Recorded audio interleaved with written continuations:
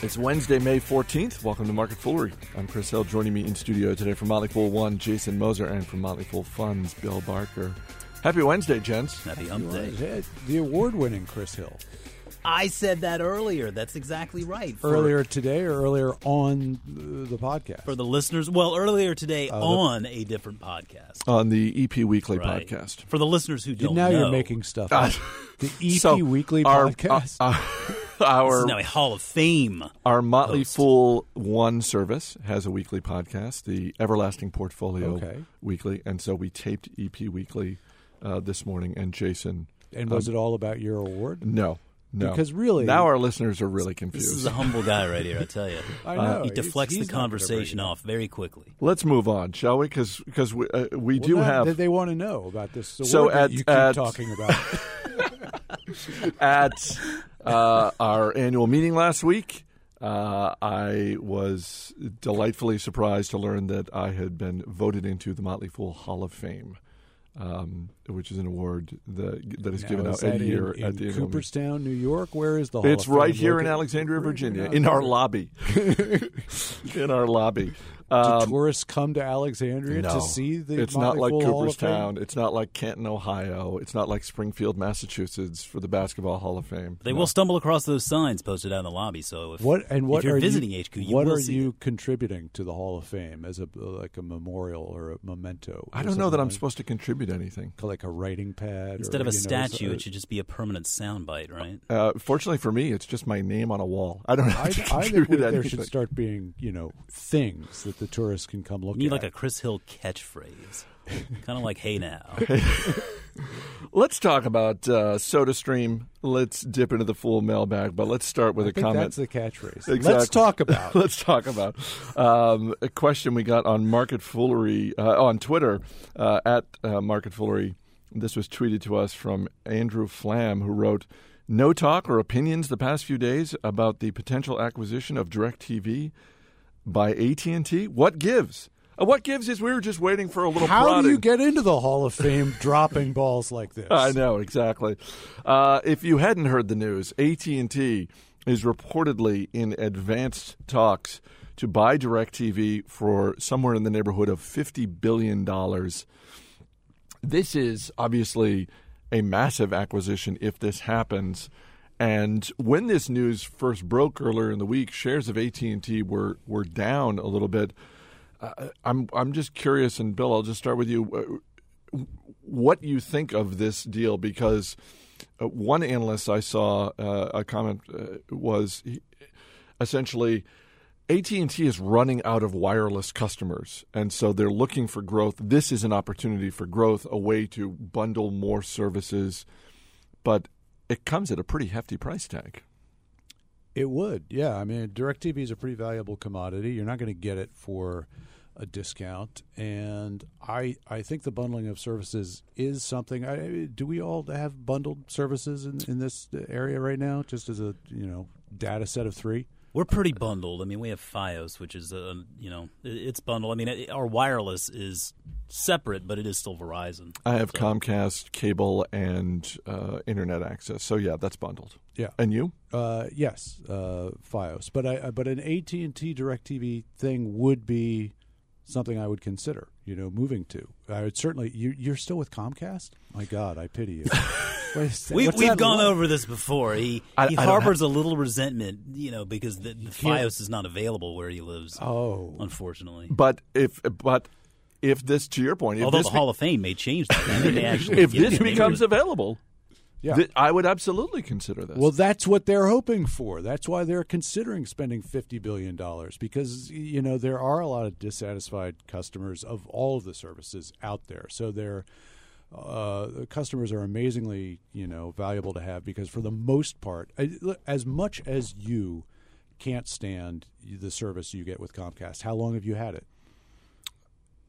God, over a decade at least. Right. Yeah. I mean, it never ends unless you take some sort of active step, and then whoever you wind up with next will probably have you for a similar period of time. So the customer accounts are enormously valuable, and with the bundling, you're getting so many different streams of revenue, and AT&T does not have that kind of video name. I don't know what do they provide. Well, one of the things I learned yesterday, I was talking with Mike Olson about this, and he mentioned AT&T has a video service. I guess so. And I said, okay, they're doing a great job of keeping that a secret. Yeah.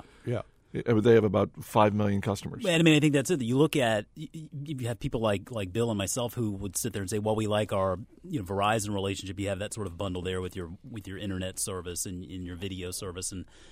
And so, I mean, I think AT&T sees a lot of value in that and being able to create happy customers. If you can give a customer a choice at least, because, you've had Comcast for a decade at least, but you seem like you'd be pretty happy to switch. I'd certainly consider the opportunity to switch. I mean, what do you think Comcast thinks of this? Do you think they look at this and think this is bad for us because more competition? Or do you think, oh, good, this will take a little bit of the heat off that we're getting in terms of the Time Warner acquisition, and suddenly we're less of a behemoth if all of a sudden AT&T goes out and buys DirecTV? It probably depends which part of the company you're talking about in Comcast, because they're in some departments they're going to be looking at it the way you're talking about. Let's go right to the top. Brian Roberts, CEO of Comcast. You think he is happy about this, sad about this, or neutral? Neutral, because things like this are always happening. There is constantly competition. I don't think Comcast is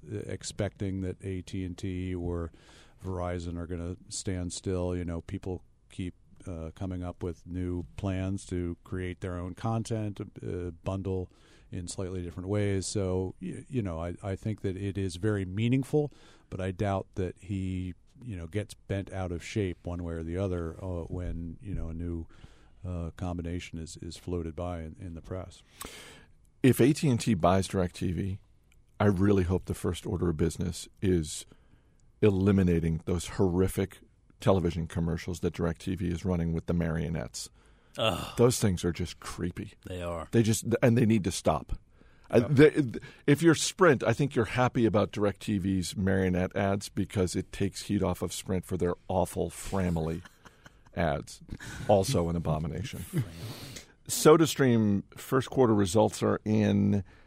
Revenue in the U.S. down 28%. Fortunately, Jason, Europe is looking a lot better for SodaStream than results in the U.S. Yeah, I mean that's been the story with SodaStream since we've been covering it here, is that it's always been an international play, but the emerging market for them was actually domestically here for us in the United States, and they've just not done a very good job of really telling that story. I mean they are having a big problem getting those machines into people's homes, and we saw last holiday season where the performance was less than stellar, so there was no reason to believe that this quarter was going to be much better, and they delivered. I mean, it was sales here in the United States down, I think somewhere in the neighborhood of 28%.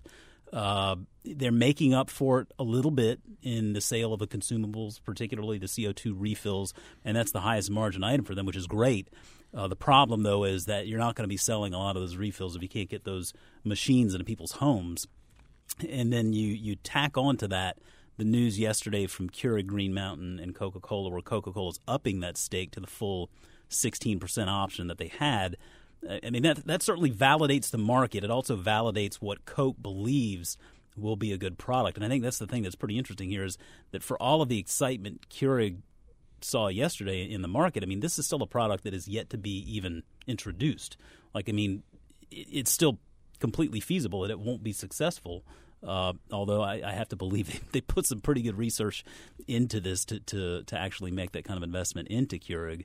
But again, I mean, this is something where Keurig is taking that mind share, that sort of headline share, away from SodaStream, so that all we hear now is the new Keurig machine that's going to be coming out. And I mean, Keurig has a reputation, at least, because they've established themselves well as those single serve coffee makers. I mean, that's a good device. It's very successful in sort of that razor and blade model where you keep on selling those consumables. And for SodaStream, it would be very much the same thing, but they're just not witnessing the same success. And I can't help but wonder with SodaStream if they're not facing a bit of, we're seeing this sort of decline in soda consumption. It's slow, but it's there, at least domestically here. I mean, I just don't know that people are eager to get a soda machine in their home today, or at least as eager as they might have been 5 years ago. But I mean, I think the bottom line here really is that SodaStream needs a deal. I mean, they need a deal with a Pepsi or a Dr. Pepper Snapple or Starbucks or something like that to help validate what they're doing. Because as it stands right now, they are running in second place. Do either of you have either one of these machines, a SodaStream or a Keurig or any sort of like single serve? Because Starbucks, I think, also makes and sells a single serve. Do you? Bought my parents a Keurig a couple Christmases ago or something like that, and so that's the only place that I generally come in contact with. Other than the hotels and.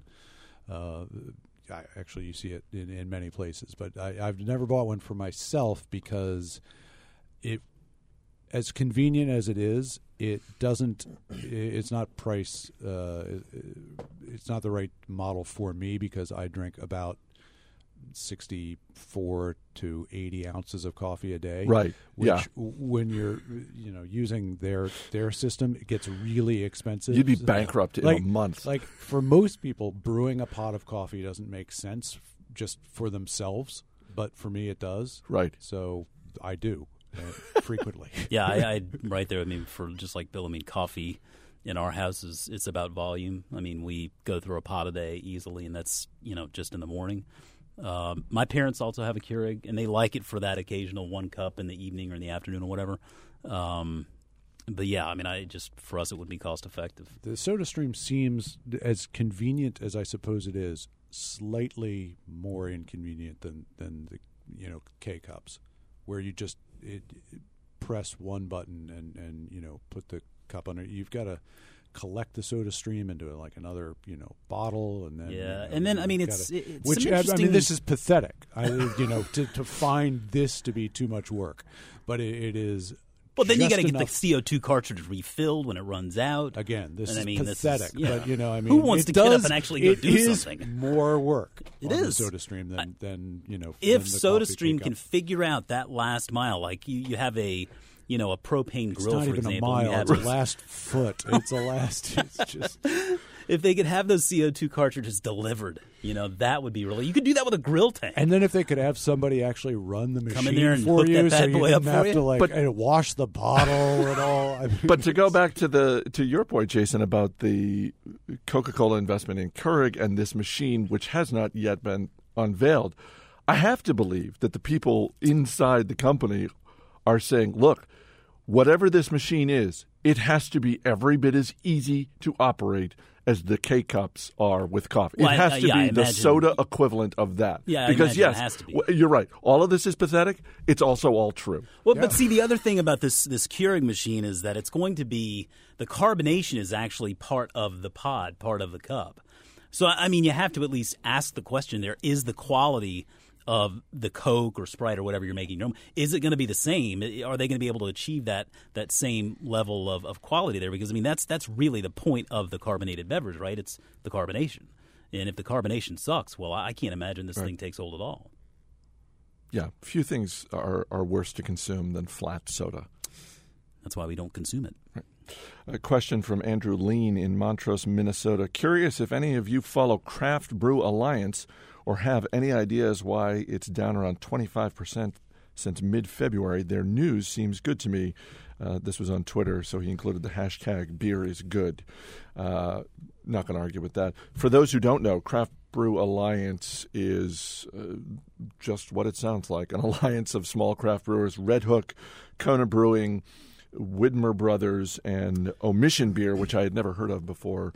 Omission's the gluten-free They're the gluten-free option, beer.